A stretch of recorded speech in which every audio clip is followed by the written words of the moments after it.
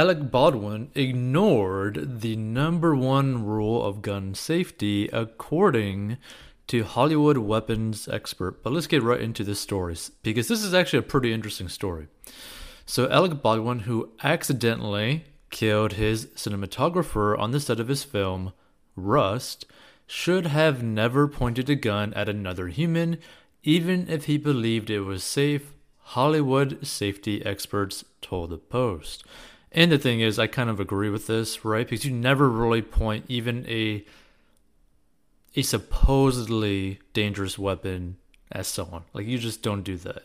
And I know people have seen like that meme of like Will Smith basically like, basically getting a gun pointed to him by a coworker or crew member, and he immediately basically dismantled it, made sure that there was nothing inside it, and then put it back together, and then gave it to the person. Now that could have just been like a promo for the movie Bad Guys or Bad Boys or whatever, right? But that principle is still the same, right? When it comes to weapons of any kind, it's always safety first and then proceed, because no matter which way you think about it, whatever comes out of that gun, you're basically responsible for because you pulled the trigger, right? So that's something that people really need to understand. Like, this can get a very serious situation for Alec Baldwin because he was the one that pulled the trigger, and a gun is literally just a tool. So the actor is now likely to face a gauntlet of legal challenges, including possible criminal charges, as both the man who pulled the trigger and as the executive producer responsible for set safety, legal experts said. So loaded or unloaded, a weapon never gets pointed at another human being, Hollywood firearms consultant Brian Carpenter of Dark 30 Film Services told the Post. Baldwin, who is 63, fired a prop gun that killed Helena Hutchins, 42, and injured the film's director, Joel Souza, on the Rust set in Santa Fe, NM on Thursday. So for safety, all live firearms used in TV and film productions are typically aimed at a dummy point, not at equipment, cast, or crew. Carpenter noted guns, he said, are never aimed at a person. Because the main reason why they would not aim a gun at a person to begin with is because even with those basically the dummy rounds, they can still cause harm or damage to another person or thing, right? This is why there's so many like green screens basically in place nowadays for like the special effects for movies, because it limits the risk that all these actors end up putting themselves into, right?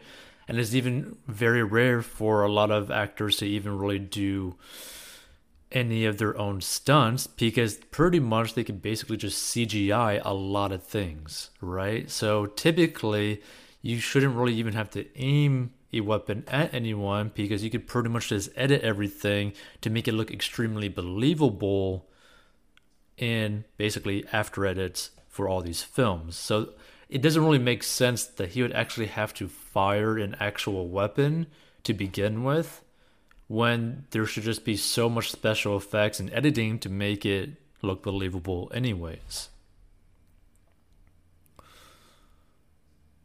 So you never let the muzzle of a weapon cover something you don't intend to destroy, said Carpenter, whose New Orleans-based firm has worked on the sets of scores of TV and film productions. All guns are always loaded, even if they are not. Treat them as if they are.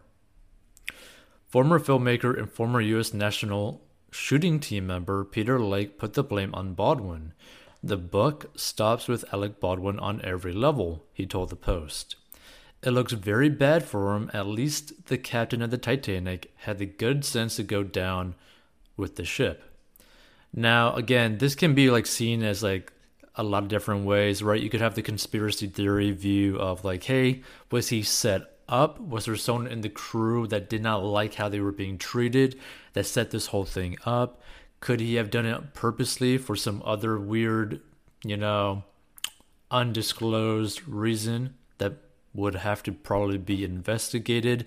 Could he have just been basically lazy in his checks and basically just, agreed to do whatever the prop person ended up saying, right?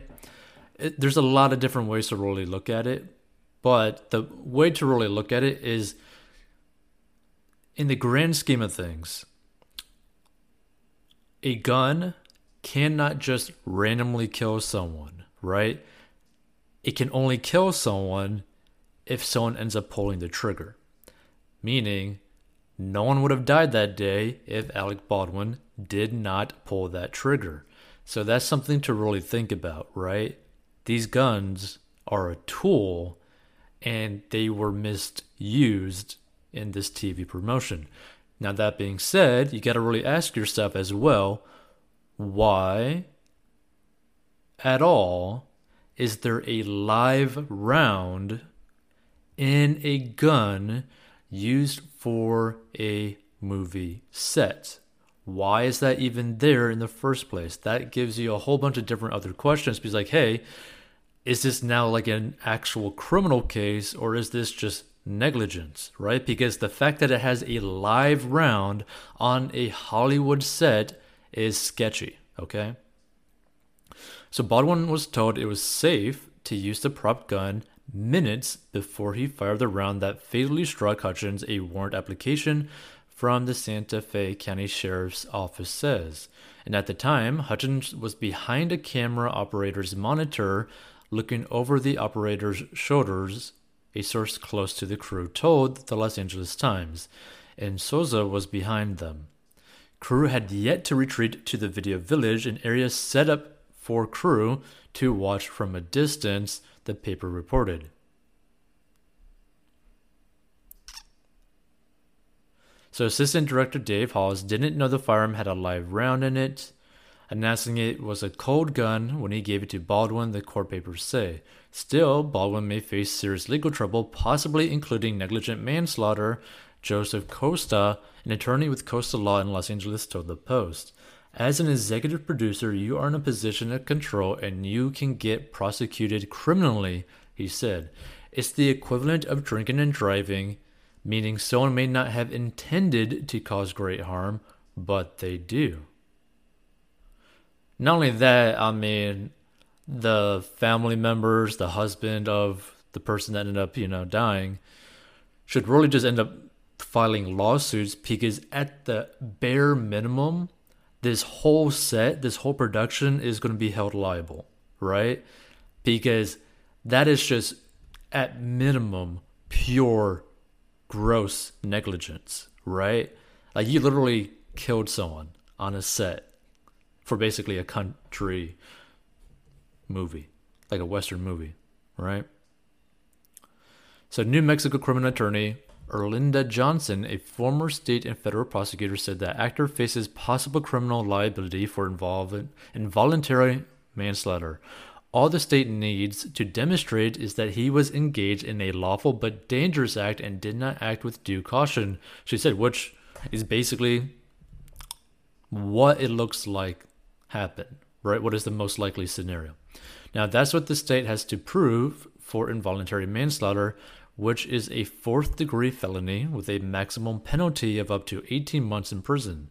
She speculated that Baldwin may argue that someone handed him the gun, but then, well, it was incumbent upon him, since he was handling the gun, to make sure there were no rounds. Clearly, someone didn't do their due diligence, she said. They should have been checking those guns to make sure there were no live rounds. An LA defense attorney, Dennis Baldwin, predicted that anyone running that set will be sued. Yes, Alec Baldwin was the main producer, but it might be found out that another producer did more to cut corners. I don't think there will be anything as bad as a murder charge, but this is going to be a legal nightmare for Baldwin, she said. Yeah, I'd say so. So the production was reportedly troubled over its firearms and general safety on the set. So the prop gun had misfired twice on October 16th and once the week before, according to LA Times, and union workers said the set was plagued by safety issues, prompting them to walk out in the hours ahead of Thursday's tragic shooting. And experts also claim that live ammo should never have been on the set to begin with, and I agree. Like, why on earth is there a live round on the set or anywhere near the set? Like, it just does not make sense. So I can't think of any reason there would be a live round anywhere on the set. Like said, they are generally prohibited from movie sets. There's no explanation I can think of why there would be a live round in a gun on set. You certainly wouldn't have it in the hands of an actor. So again, feel free to give your thoughts. But another thing to really take from this story, it's not just the fact that he's most likely going to be held liable and the set is going to be held liable, but this is why if you are a business or a individual with a high net worth, or basically anyone that pretty much exists where people will end up relying on your income, right? You need good life insurance or just insurance in general, like maybe an umbrella insurance policy, because it helps mitigate the massive, basically, explosion that this is going to cause, right? So for the set or like the movie production company, right, that actually is making this movie, that is basically going to be held responsible for all this, or at least in part of it, they, I'm assuming, probably have very good insurance to cover situations like this, right? Which in doing so ends up protecting basically the executive producers, potentially protect Alec Baldwin. Now, Alec Baldwin may end up having his own insurance on top of that, which ends up protecting himself from being basically personally liable for all the damages, right? Meaning that, most likely he will not lose any of his houses or his basically massive net worth or all that kind of stuff, right?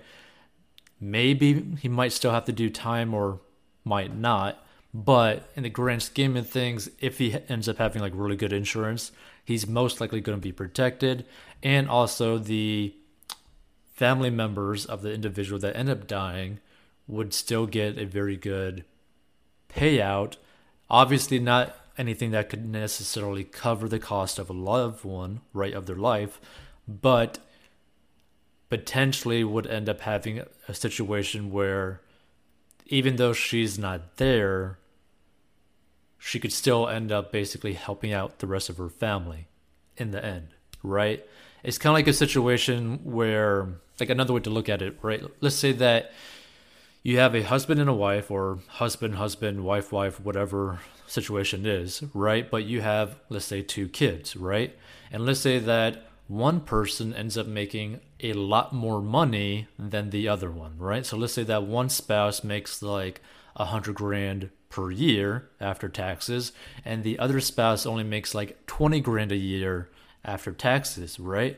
But you live on each other's combined income, right?